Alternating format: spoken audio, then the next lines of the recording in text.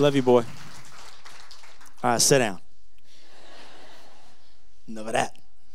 That's great. Not enough of that. All right, can't get enough. He said my name a lot, which I'm uncomfortable with. But I hope what you heard from that is something a little deeper. I hope what you heard is the heart of a young man who's been transformed by relationship, by community. We want to talk about that word today, community, the transforming nature of community. Our Wesley students hear this an awful lot. My good friend C.J. Harp it's not his quote. He would tell you it's not his, but I'm going to give him credit for it because he's the first person I ever heard it from. And I love this. This sums it up so well. It says, transformation best happens in the context of community. Transformation best happens in the context of community. I darn near say it's the only way that transformation happens. Transformation just about only happens in the context of community. You know why? Because God made you that way. God created us for each other. God created us for the church. We live for the capital C church, who Jesus died for, gave it all for, who he represents, who we represent in this world. And I hope what you heard from these two young people is something far greater than just patting this church on the back or this student ministry or me or anyone else. We're not allowing ourselves to take any kind of credit this morning for anything that God deserves credit for. And the fact of the matter is, we serve a great God who loves us so much. He pours out his love on us continuously. We're going to sing about that in a minute. We've already sung about it. And our hearts are bent towards the Lord Jesus. And this morning, community, we want you to know that community is a vital thing for you and your family. Look, if you're not a student or a parent of a student or a grandparent of a student or an aunt or an uncle, if you're not connected to the student ministry in any way, if you don't think you are, you still are. You are a part of our student ministry. You are a part of the church as a whole. And look, this youth group from 6th to 12th grade is a tiny picture, a rather large picture now, of the larger church. Amen?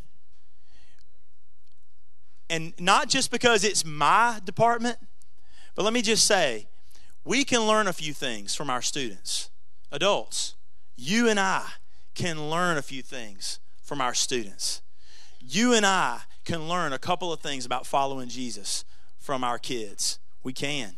We can. There are some things that they don't possess that we have to come alongside them and help them with. But there are certainly some things that you and I do not and cannot possess in our age bracket that they possess, that got the special gift that God has given them, that we can learn from and gain ourselves. Look, the one thing that I have gained, I want to talk about this word in a minute. The one thing I have gained by hanging around teenagers a long time is passion and energy.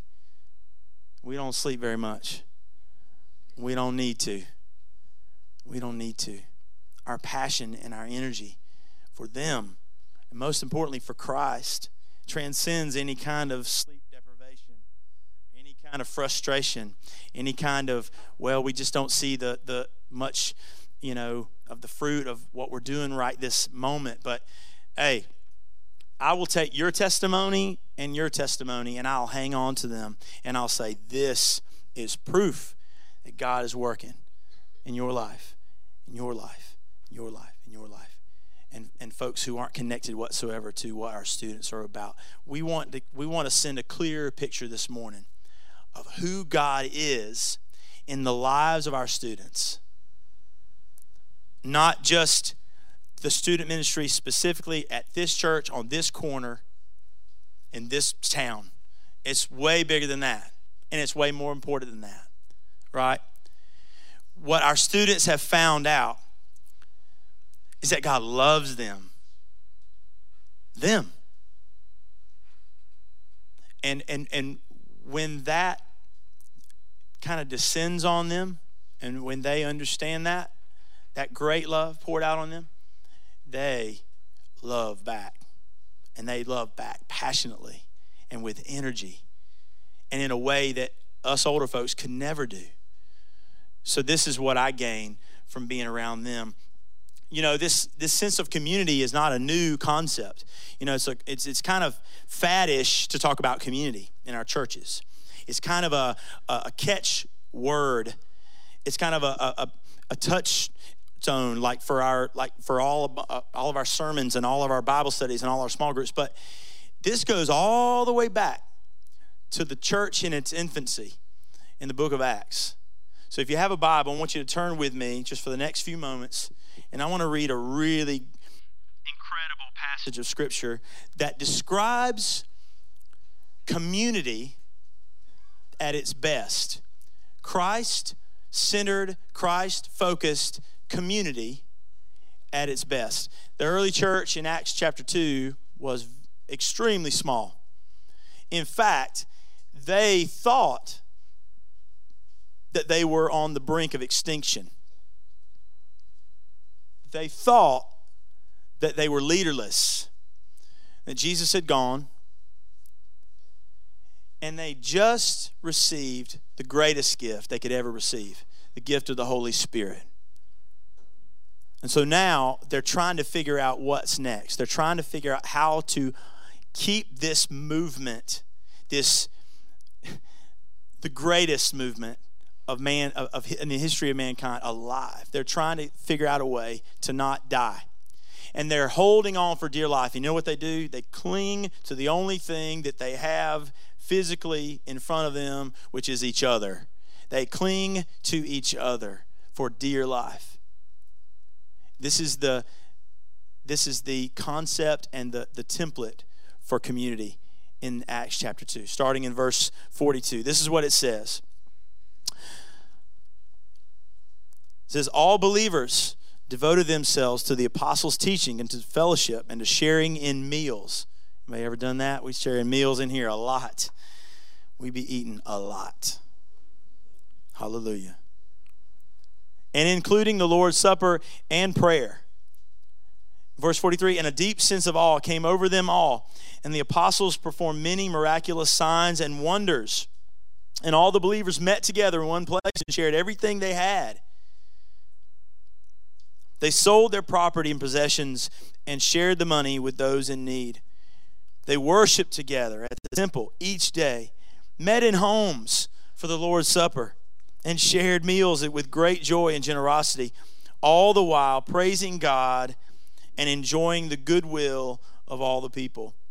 And each day the Lord added to their fellowship those who were being saved.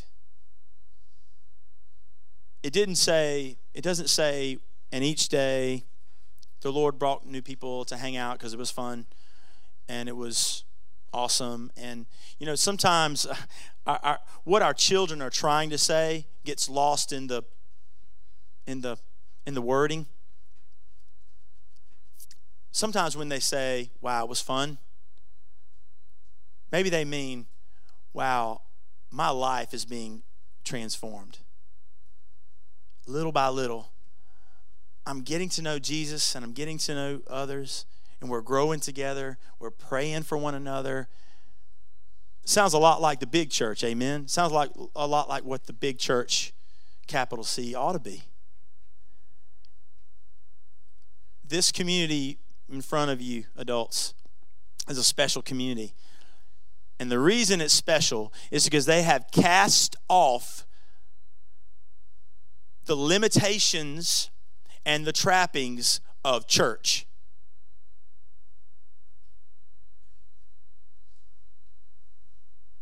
Yeah. You hear me? They have cast off the limitations and the trappings of just doing church. They don't want church. They don't want religiousness. They want truth. They want truth. They want authentic, real faith. They want something they can cling to in the hardest times of their life. They want the truth. Christ-centered community is founded on the truth of the gospel of Christ. Nothing else matters. We say this all the time to them. Jesus is the only thing that matters in your life, in your parents' life, in your friend's life. It's the only thing that can and should matter at all. The one interesting part about Acts chapter 2 is when it gets to the part about them sharing each other's possessions and stuff. Everything they had was someone else's too. No, it's not just mine, it's yours too. My food is your food. My money is your money. Like, we don't think that way because quite honestly, we've compartmentalized church into a Sunday morning 1-hour deal. We go home and we're disconnected from the body of Christ the rest of the time. It doesn't work that way. Transformation best happens in the context of community. We want to be a relational church, a relational people, and we certainly want to be transformational people. Transformation only happens through deep, deep, meaningful relationships with others. Deep relationships. You hear this word a lot. You heard it from both these kids that shared this morning. The word is family. Look, they all have families, but this is a special kind of family. And sometimes this family is there for them in a way that no other family can be. And that's not, look, as a parent, I say to myself, how is that possible?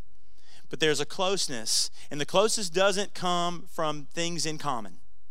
We've got kids from 3 different schools, 4 different schools, all ages, all backgrounds, with different interests, different things that they're going for in life, and different sports and different activities that they enjoy.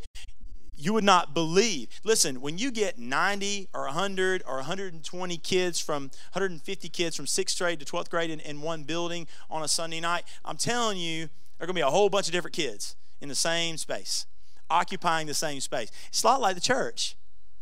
And what we do is, I'm guilty of this.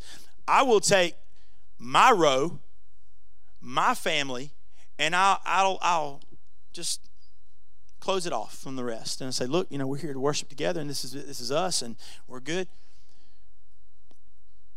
But in my mind, the church ought to be extended past the row, past the few seats where your family sits, past that section of the church, past the building, and into the streets, and into this town, and this county, and this community, and this world that we love, that desperately needs to hear about Jesus.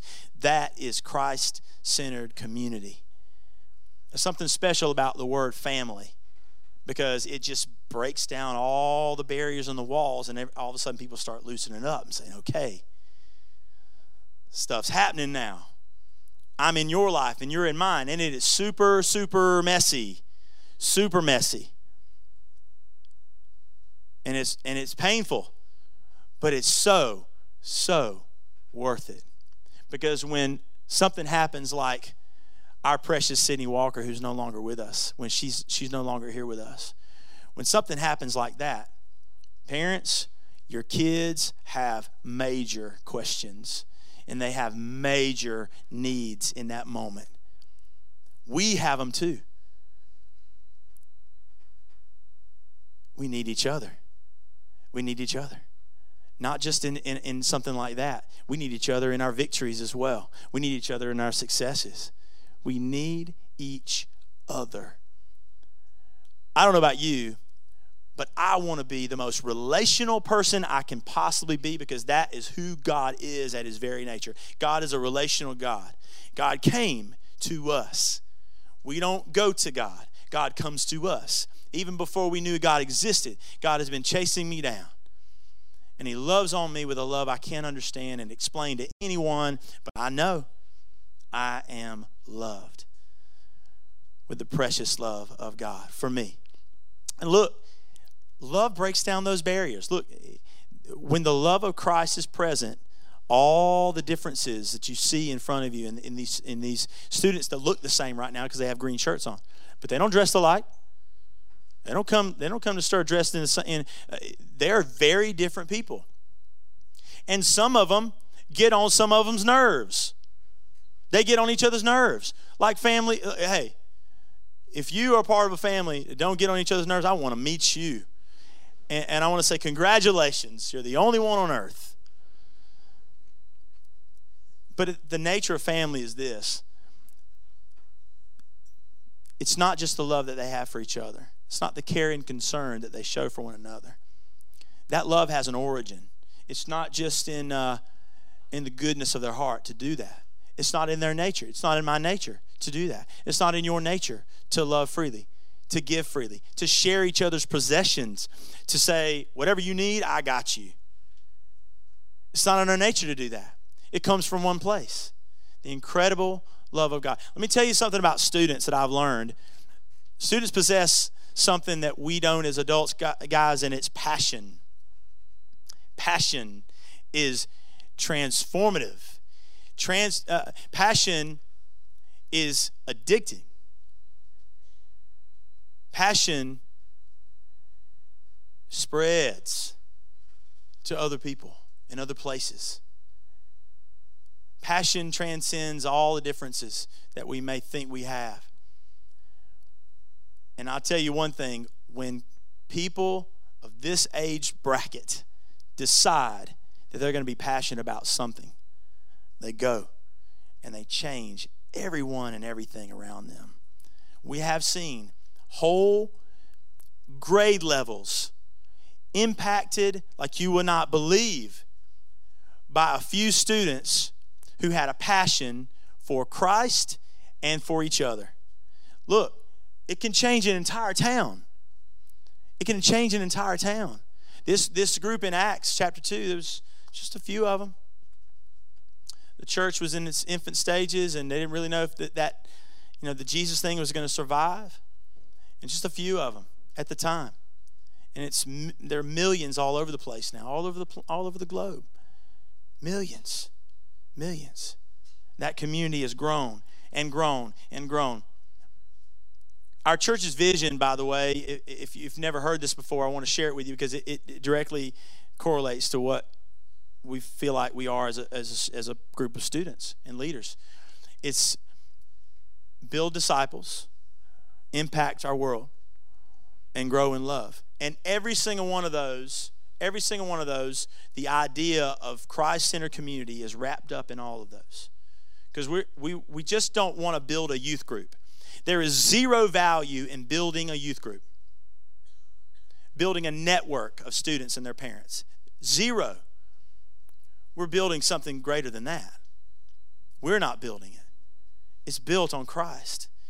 And what's being built here is a legacy and a foundation of community that will pour down every hallway of this church, into every classroom, down into the basement, into the sanctuary, into the porch, down into the nursery, up into the rafters and the attic, and the nooks and crannies of the church. Christ-centered community is a contagious thing. And you and I, as adults, we want to fan that flame. We don't want to put it out. We want to do everything in our power to let that fire spread. And you as a church have done that. You've done that. You have allowed some incredible things to happen. You know, I told someone, I say this all the time, but you know, student ministry, transformative, relational student ministry doesn't happen everywhere in every church. And has nothing to do with the leadership per se necessarily, or the direct leadership, or the student pastor, or the volunteers necessarily. We're thankful to have pastoral leadership that, number one, they are former student pastors themselves, and so they know you, they love you, they believe in you, and they've set the table. Our leadership, our pastoral leadership, also has a big part to play in this. They allow us to do all the crazy things we do and to be relational people. It's not easy when it comes to getting involved in people's lives. We don't do that naturally as people, but it's so worth it. Mark 12:28 says, this is a story about Jesus was actually talking to some religious leaders, and they were trying to trip him up and get him to say something that was against their rules. And so they asked him, which is the most important of all the commandments? And Jesus says, the first in importance is, listen, O Israel, the Lord your God is one. So love the Lord God with all your passion, prayer, intelligence, and energy. And here's the second, love others as well as you love yourself.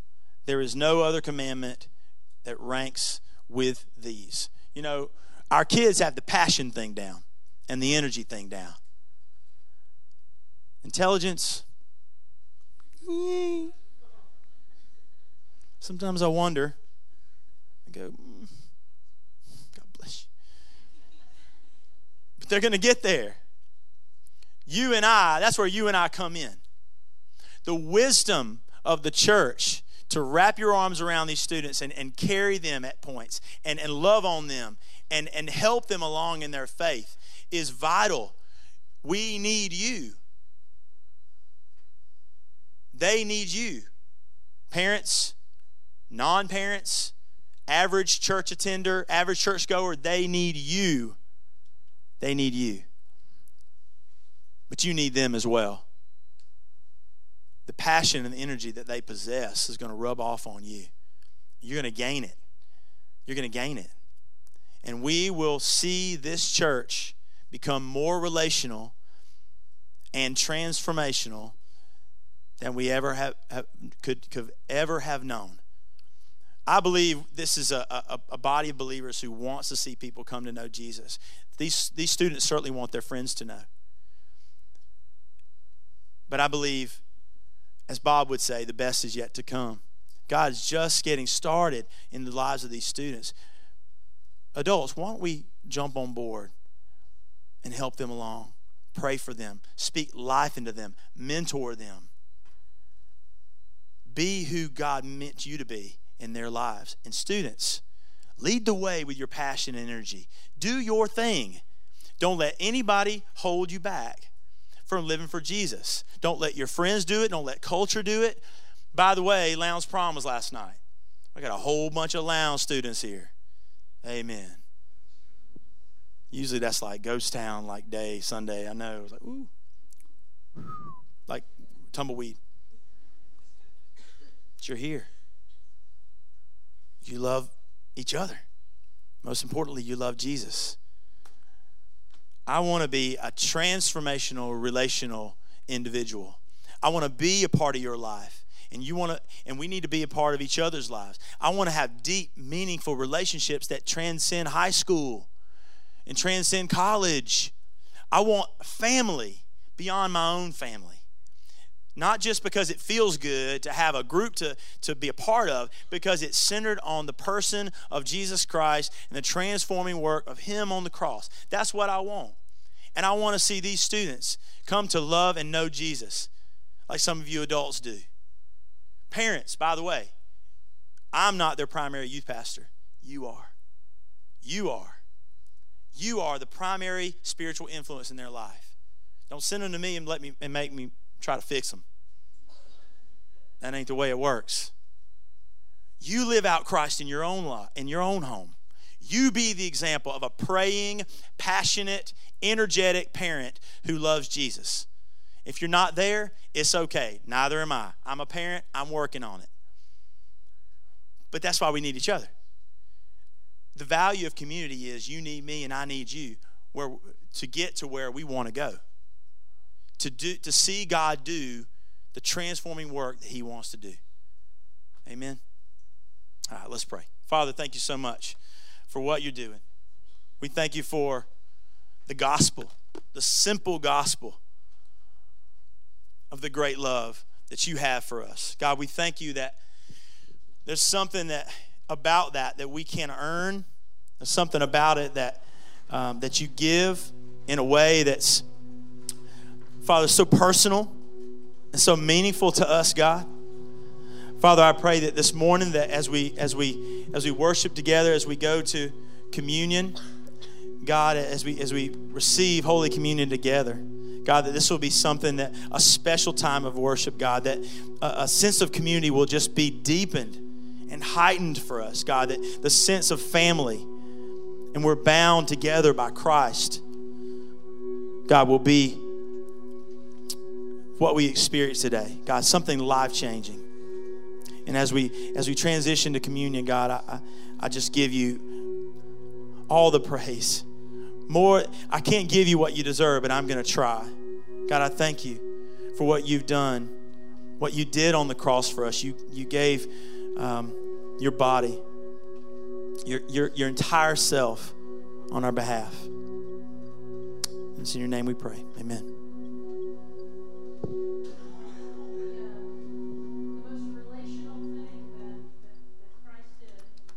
Here we go. The most